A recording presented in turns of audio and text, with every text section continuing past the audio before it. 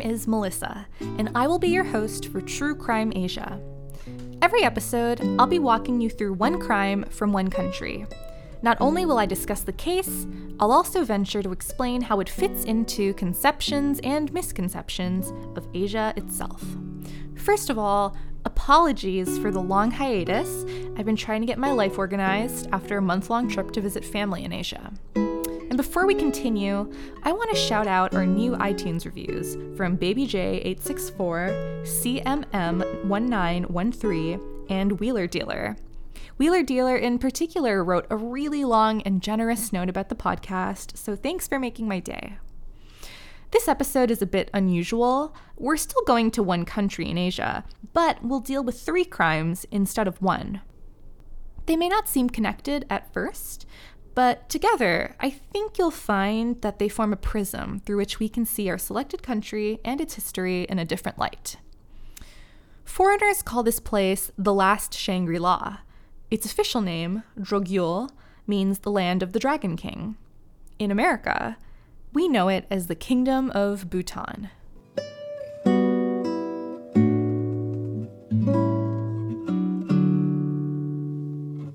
Bhutan is a small landlocked country in the Himalayas, smack in the middle of China and India. Prior to the 2000s, it was best known as a mysterious, fiercely isolationist Buddhist kingdom. Tourists were not permitted in until 1974. Nowadays, Bhutan is best known for having negative carbon emissions, a constitutionally enforced rule of 60% forest cover, and yes, for measuring state success in gross national happiness. How did a kingdom legislate utopia? Today, the question is more pertinent than ever. But with regards to Bhutan, it may well be that most people assume a nation of Buddhists would naturally be a peaceful one. That's the Buddhist stereotype, isn't it? And yet, one of Bhutan's best-known murder mysteries took place at the heart of one of its most sacred sites. Paro Taktsang, also known as Tiger's Nest. Tiger's Nest is a monastery built over one of the 13 Tiger Lair caves. According to legend, a famed Buddhist master meditated there for 3 years, 3 months, 3 weeks, 3 days, and, you guessed it, 3 hours. Hundreds of years later, a monastery was built on that exact spot, perched dangerously on the side of the mountain 3,000 feet above a valley. 7 p.m., April 19th, 1998. Just half an hour after the sun had set, a nun living above the monastery noticed twin orange lights flickering from within the building. Tiger's Nest was on fire. She screamed for the sole groundskeeper who lived inside the monastery, but he didn't respond. The nun was unable to do anything, and when 4 men from the village below finally managed to reach the structure, it was too late. Even though the large doors were flung wide open on the windy mountaintop, the heat was too much for them to enter. Villager after villager showed up to help, only to witness a chunk of their history go up in flames. The Royal Bhutanese Police called it murder and arson. There should only have been 1 person in the monastery that night, the groundskeeper, and fires were set in 2 different places within the building. Traces of bone were found by the groundskeeper's room, which was at the top of the stairs leading away from the monastery. There was no evidence of a robbery, the donations remained untouched, and the police believed that this culprit fled by climbing through trees that grew on the side of the mountain. The police announced a reward of 200 million Bhutanese ngultrum, approximately $3 million for any information leading to the arrest of whoever did it. Not only was murder and arson at a sacred site gruesome, the people also viewed it as a horrifying omen. Even if you aren't a spiritual person, you can still imagine how unsettling it would be to hear that a deadly crime had been committed in your country's most hallowed grounds. For a country whose image is inextricably tied with its dominant religion, this attack should have come as a shock. But sacrilegious crimes are, in fact, more common in Bhutan than you'd think. Maybe not murder or arson, but vandalism and theft of chortens. Chortens, also known as stupas and sometimes mistaken for pagodas in the West, are religious monuments. You're probably familiar with what they look like, but if you're not, they have a square foundation, a dome on top of that, and 13 layers of steps. They can be any size, from knickknacks to 50-foot structures. Each individual chorten has its own flavor. It might be adorned with jewelry, gold, painted colors, and that's up to the region and its purpose. There are 8 types of chortens, and these types each represent different stages of Buddha's life. I'm going to list them now because I'm not sure how many of you will actually go Google them later. There's the Lotus Blossom Chorten, the Chorten of Enlightenment, the Chorten of Many Doors, the Chorten of Descent from the God Realm, the Chorten of Great Miracles, the Chorten of Reconciliation, the Chorten of Complete Victory, and finally, the Chorten of Nirvana. That last one is very rarely adorned with anything. You know what? Google it. It is really interesting. Now, chortens are sacred, but that doesn't mean they're rare. You can find them all throughout the country. Simple ones can be found next to public places, like bridges, and more ornate ones may have a guardian in a private room in a temple or monastery. Chortens are meant to appease local deities, which help the community based around the chorten solve problems.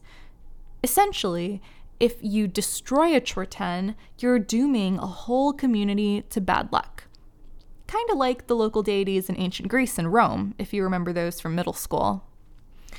Buddhists believe that destroying one has huge karmic repercussions in the next life, and in many lives after. Until 2004, in Bhutan, you could even be sentenced to death over multiple, purposeful desecrations of chortens. Vandalizing chortens in Bhutan will still lead to life in prison now.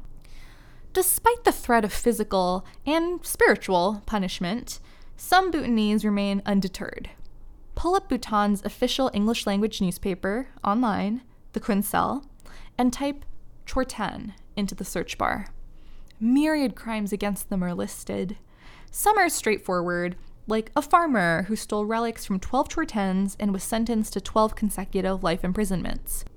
Others read like a fairy tale, like a village woman spotting a desecrated chorten, following footsteps from the area to a house in the woods, and waiting until 2 drunk men returned to confess their crime to her. In 2015, an editorial piece from the Kunsel wrote, "Something is really wrong. Since 1987, a total of 3,429 chortens were vandalized. In the past 2 years, as of May, a total of 565 chortens were vandalized or robbed. Police are seeing a drop in crime rates, but an increase in offense against statues, scriptures, and chortens." To combat the vandalism, police proposed adding surveillance and shock sensors on 1,000 chortens. The surveillance devices don't just harm the assailant, though. They also text 10 people with an audio recording of the crime in progress. It's not just the local police force who's concerned. Over 150 temple owners and groundskeepers have offered to pay for their own CCTV to protect the chortens on their own. In 1999, a year after the Tiger's Nest incident, researcher Richard W. Whitecross interviewed locals about what was going on. Though the Bhutanese people agreed that blaming the vandalism on outside crime rings was a nice idea, they were sure that several cases of robbery or desecration came from, quote, young, bored, and greedy farmers.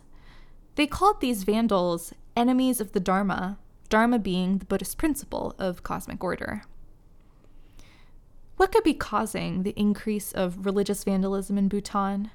Searching online, a number of English-language sources imply that increased access to the outside world was causing these problems. If you believe in omens, you have to believe that the unsolved fire at Tiger's Nest ushered in a world of change and destruction. The most visible thing that the late 90s ushered into Bhutan? Television and the internet.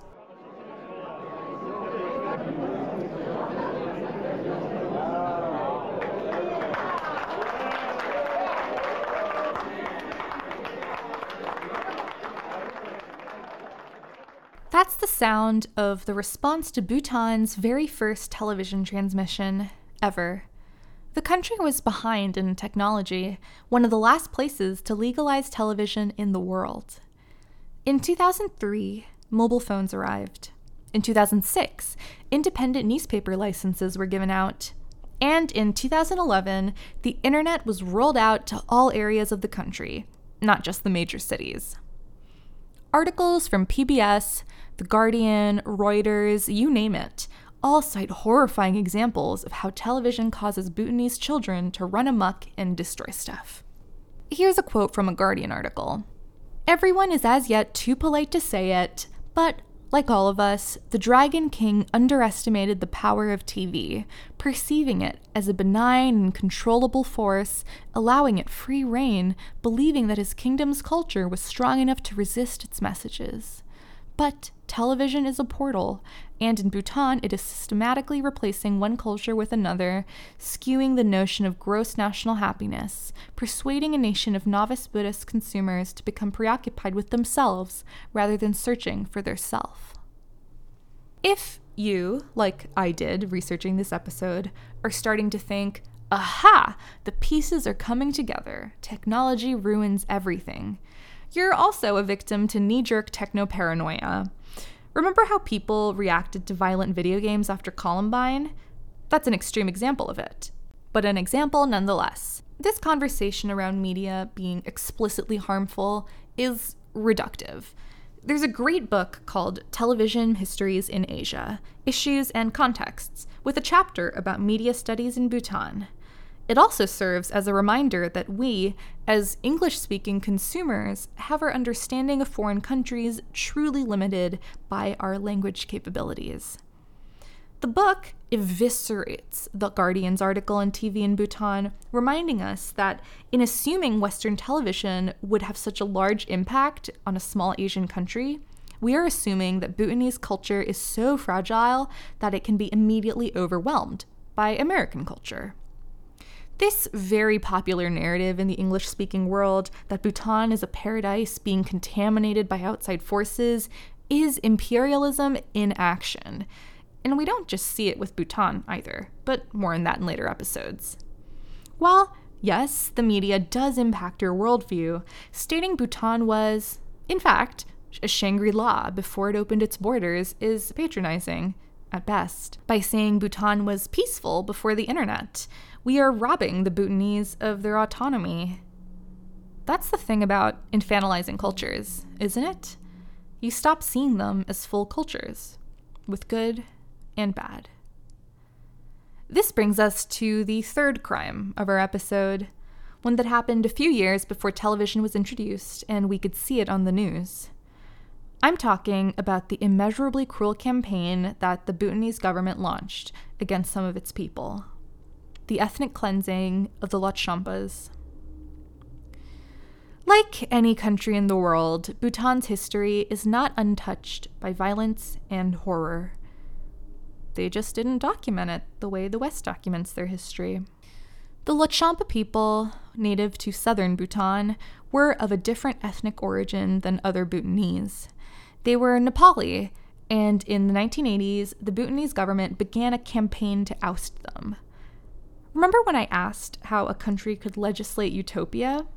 You rarely find so-called utopias without ethnic cleansing.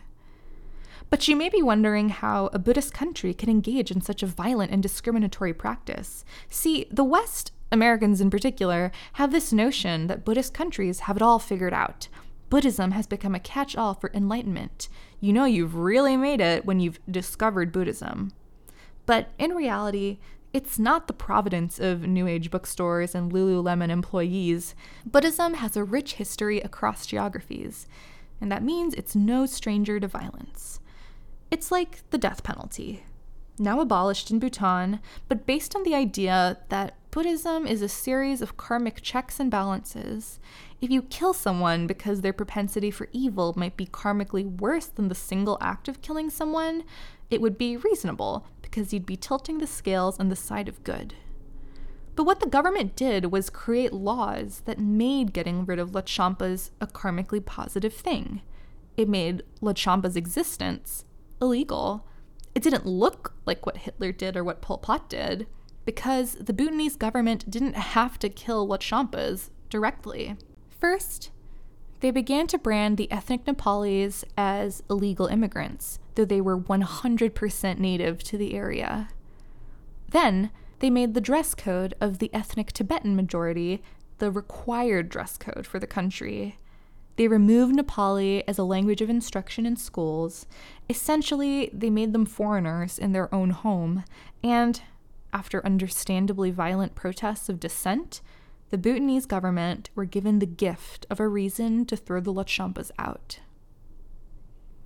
Many died of dysentery, died in refugee camps, died trying to find a country that would take them in. Back to the fire at Tiger's Nest. There were rumors that anti-nationalists may have started the flames. If they were Lhotshampa sympathizers, I wouldn't be surprised. I think of the way vandals destroy Chortens, frightening villagers because it threatens the health of their local community. Picture Tiger's Nest, a supersized version of a Chorten's spiritual power destroyed, burning like a lighthouse in the night to signal the decline of the whole Bhutanese community.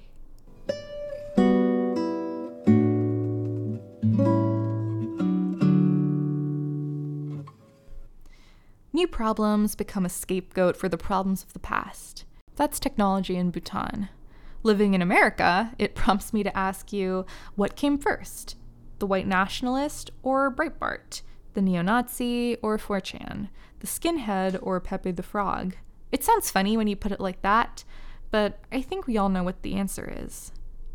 So it definitely makes it easier to rob sacred sites if you can Google the location and how much your loot may be worth.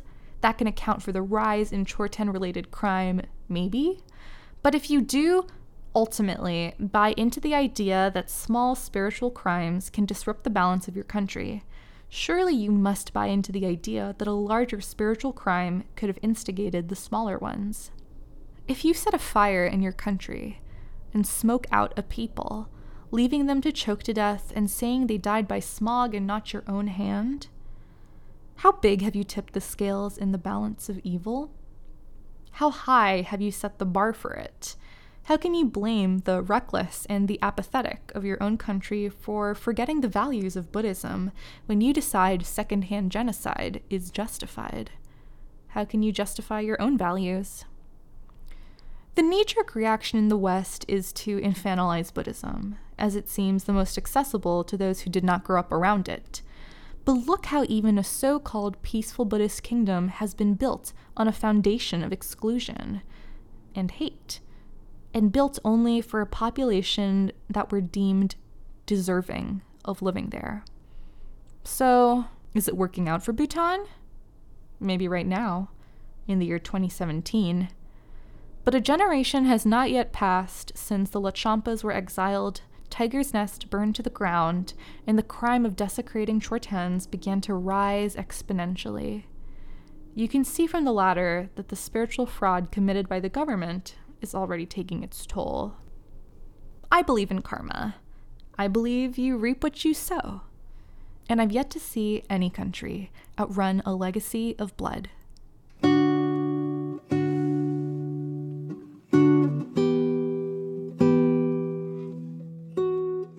True Crime Asia is created, edited, and researched by Melissa Powers. This episode was co-written with Katya Ungerman. The theme song is Lasha Kyopyanga by George Frederick Handel, performed by Bert Alink. If you like what you hear, hit subscribe and please write a review. I will shout you out next episode. You can find all of our sources at www.asianoscarbait.com/truecrime and join the conversation on our Facebook page. I also want to recommend a new podcast, Misconduct. Each week, Eileen and Colleen, who also happen to be related, discuss the facts, the theories, and opinions on cases ranging from mysterious disappearances to miscarriages of justice. As always, thanks for listening, and we'll be back in 2 weeks.